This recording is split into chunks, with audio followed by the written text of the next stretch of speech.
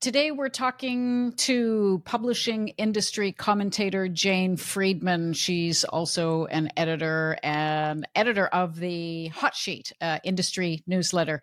Anybody who wants to know what's happening with the publishing industry really wants to get that a subscription to the Hot Sheet. But this is also the second part of a two-part conversation. If you want to listen to, and I do recommend that you listen to the first episode where we are talking with Jane about industry writ large issues, like what the heck is going on in the publishing industry, from the meltdown at Scribe Media to the changes at the upper echelons of Canadian book retailing giant Indigo. And of course, we had to spend quite a bit of time talking about AI, the implications of it as creators, and whether we should be terrified or we should embrace this. So I'll let you go back and find that episode.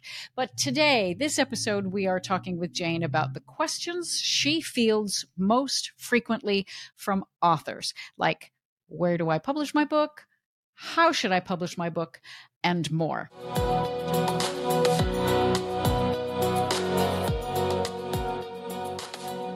Welcome to the Ingenium Books podcast for the author, publisher, changemaker.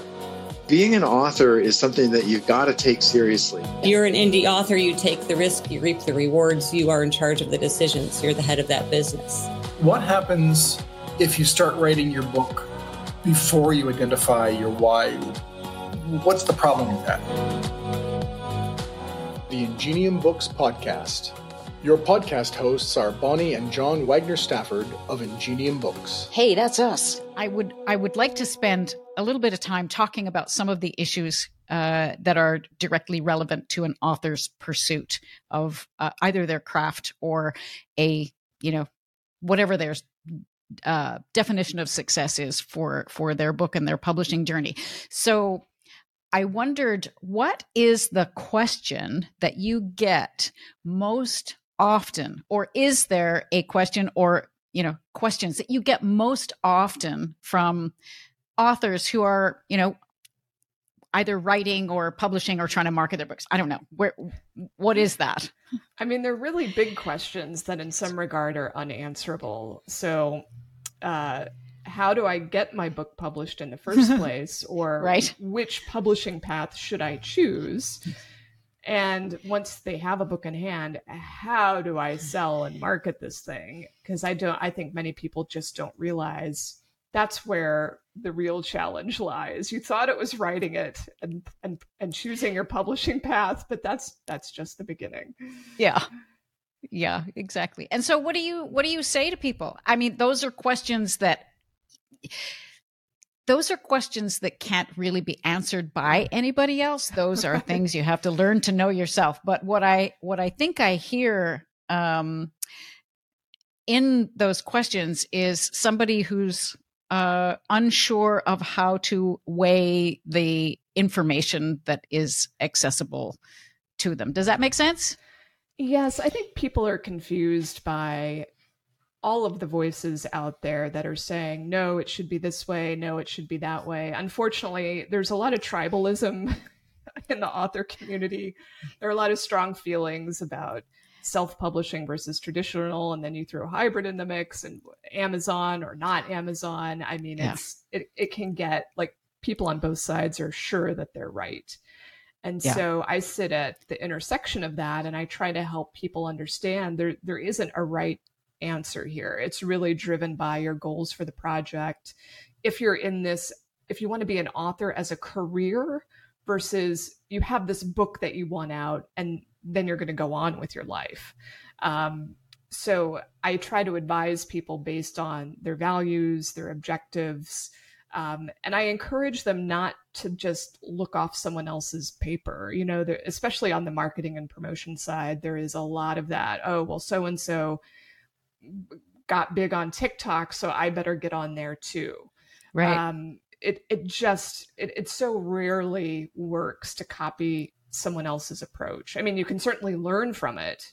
But I find that there's so much FOMO, fear of missing out, and it drives a lot of frenetic, wasteful behavior because people just they just feel like it's a crapshoot, right? And publishing falls into this really weird area of, well, it can be a crapshoot, but it's not totally a crapshoot. Yeah. Which brings us to the data question.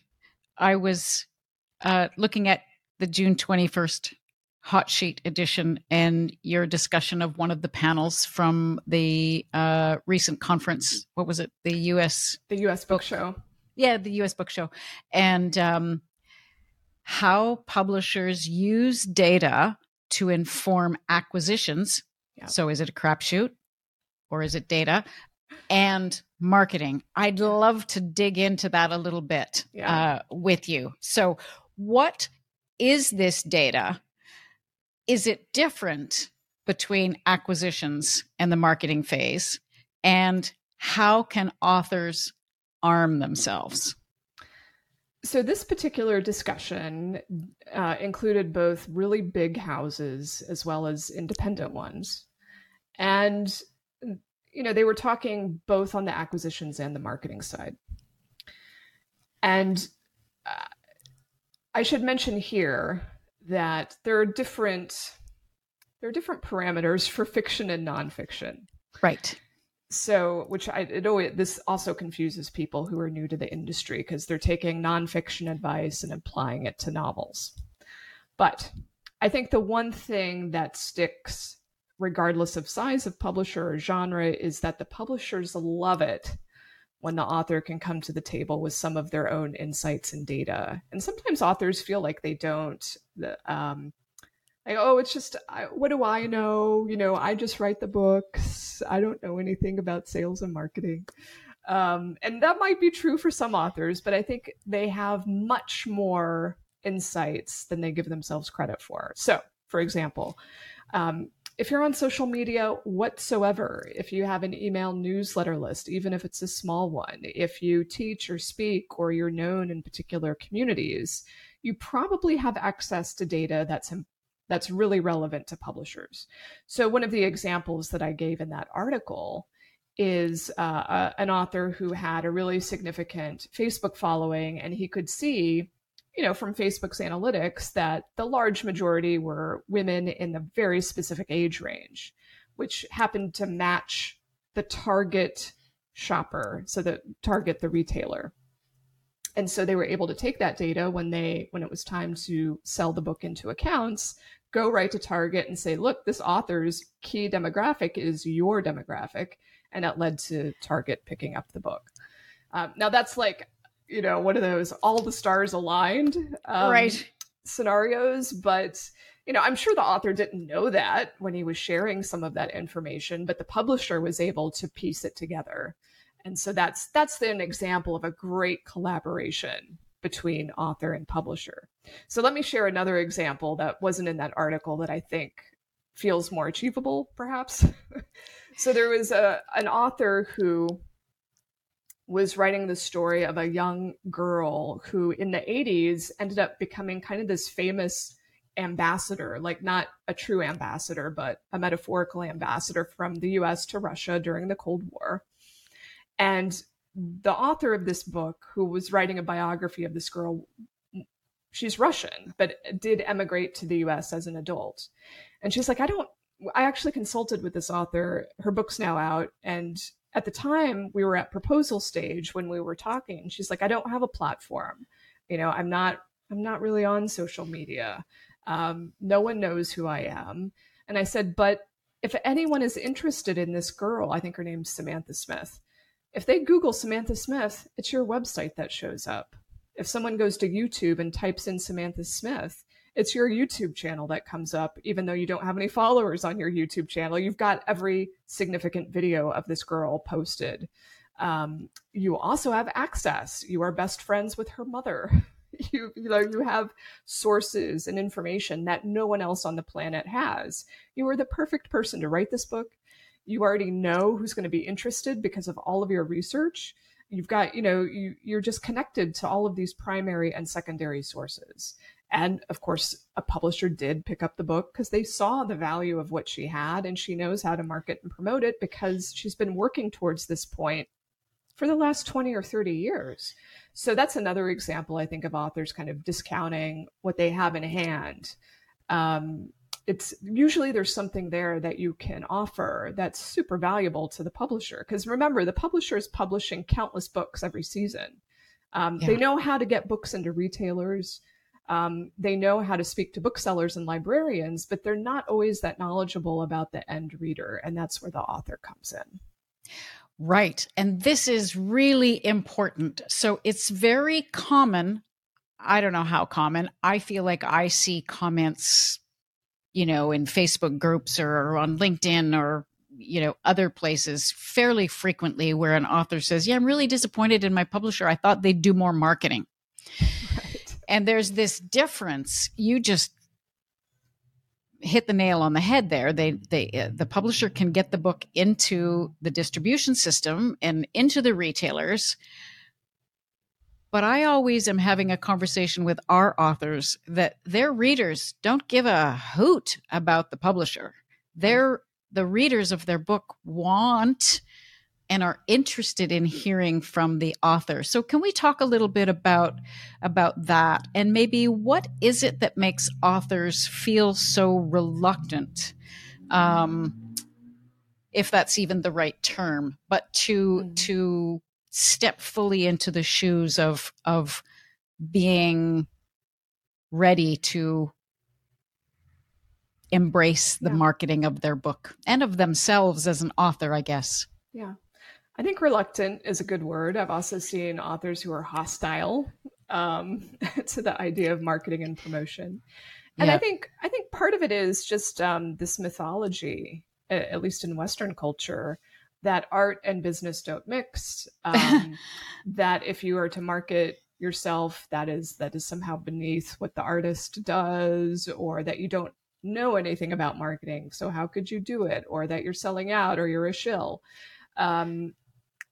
And I think the other piece is so many people do marketing poorly. And so there's so many bad examples out there and people think that's what you have to do. And it's like, no, don't follow the bad examples. That's what we want to avoid. Yeah.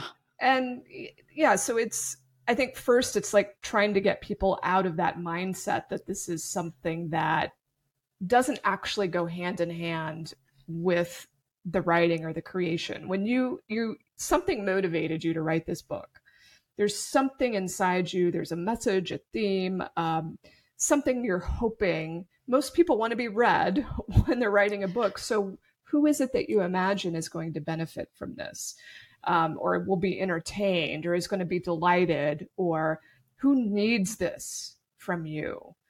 And hopefully it's not that big of a jump to think about, well, the people who need this or would benefit or be entertained, where do they hang out? Who do they talk to? Who do they pay attention to? How do I become part of those conversations?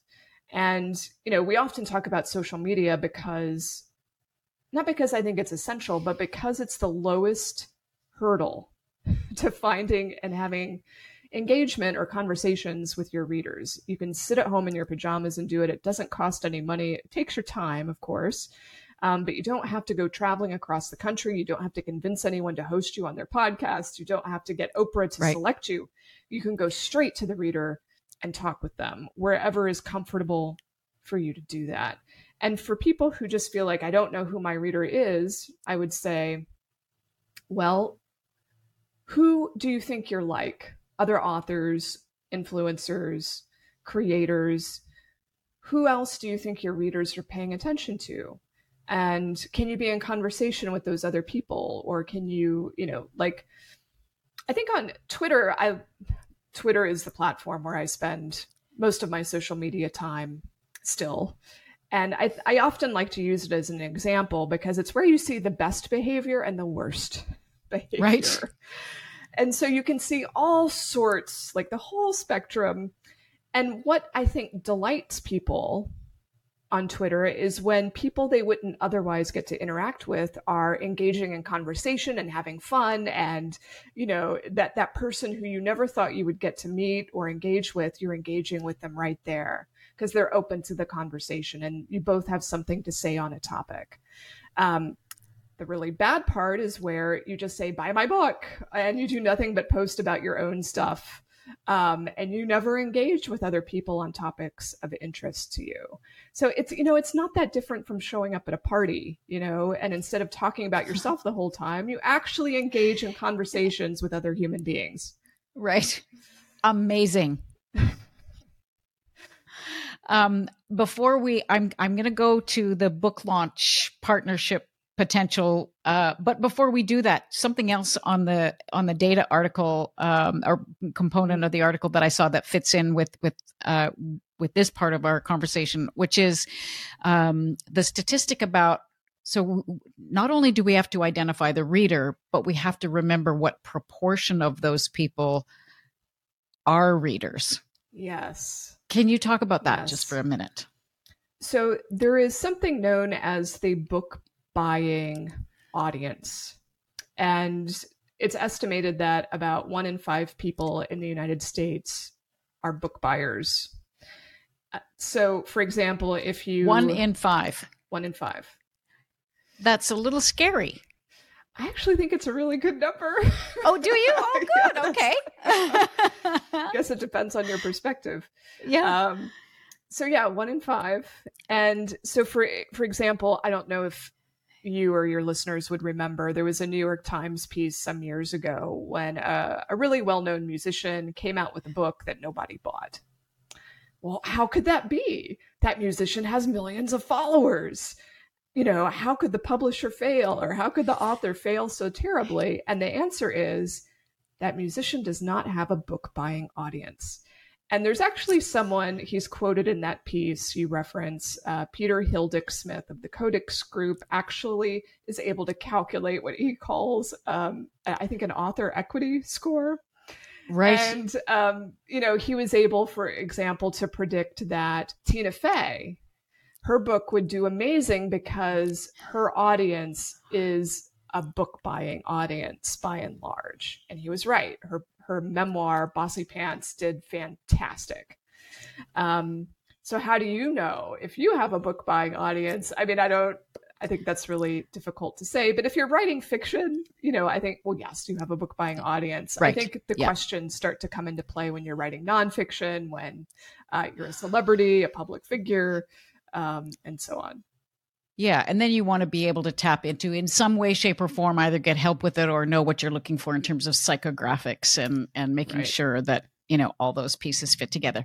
Oh, okay. I thought I'd mention one more thing I forgot. As part of that article, there was a romance novelist specifically who was frustrated that she wasn't selling more books despite having this really engaged following on Facebook. And it turns out she was engaging people with recipes and other kind of lifestyle things. And so she was engaging the non-book buying audience. And so that's a trap that people can fall into.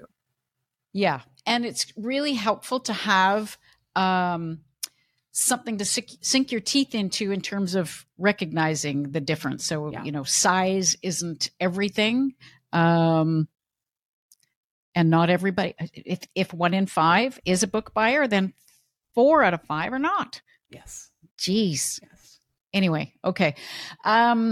Book launches kind of fits together. We're moving out of the data and into the still, related to marketing, but, I really appreciated the little segment on how authors and publishers can collaborate on a book launch. And you heard about this at the US Book Show. Yep. I think that by and large, that this didn't come through in the panel, but I know it from experience. Authors have to be very proactive. You can't just sit and wait for your publisher to contact you and say, so you want to talk about marketing? It just typically doesn't work out that way, unfortunately. Right. And so, I mean, this panel had really great people on it who were giving great advice. And I think one of the messages was, look, if you think you have good reason to be planning the marketing or the launch earlier than 1 year out, say so. And if you have an agent, get them involved and make sure you have that meeting very quickly after the book is signed so you can talk about what what initiatives might require a very long runway. Sometimes this happens with authors who just, they have a lot of their fingers in a lot of pies. They have lots of potential things they could do. Maybe like events or touring or things that where if their schedule is not very flexible, you want to make sure that you're allowing room for certain things to happen after the book comes out. So there can be special situations that merit that planning 1 to 2 years in advance. Otherwise, usually publishers are looking at, 6 to 9 months before the book releases. And that's when the marketers and the publicists start thinking about, okay, who are we really thinking about approaching? That's not part of a boilerplate sort of plan. So I should probably explain what a boilerplate maybe is. So boilerplate is the thing that every publisher does that you might not necessarily see, which is, they've got their catalog copy and they have materials going out to bookstores and librarians and their accounts. And so they're making sure that the industry is aware of the books that are coming out that season. And within that season, there are going to be certain priorities. So, your A-list, for instance, and books that are going to get a bigger push. So I always advocate for authors to understand, are you just going to get the boilerplate treatment? Like every book will get that. And if that's all you're going to get, you need to know that as early as possible. Or are you going to be getting that little extra, or if you're at A-list, there's going to be some customization and you need to know what that looks like. The author also needs to, at least, in that, I would say about 9 months out at least, you need to come to the table with your own priorities and what you think is going to really help the book sell. Now, your publisher may disagree, but I think you need to at least explain what you're going to do and how you can build or collaborate with the publisher on those items. The other thing that came up in that panel, which I thought was very useful, is a lot of authors wonder, well, if I only have a small amount of money to spend, what's the best thing to spend it on? This is a question I get. I've got $2,000. What do I do with it? Yeah. And there's not a universal answer to that question, unfortunately.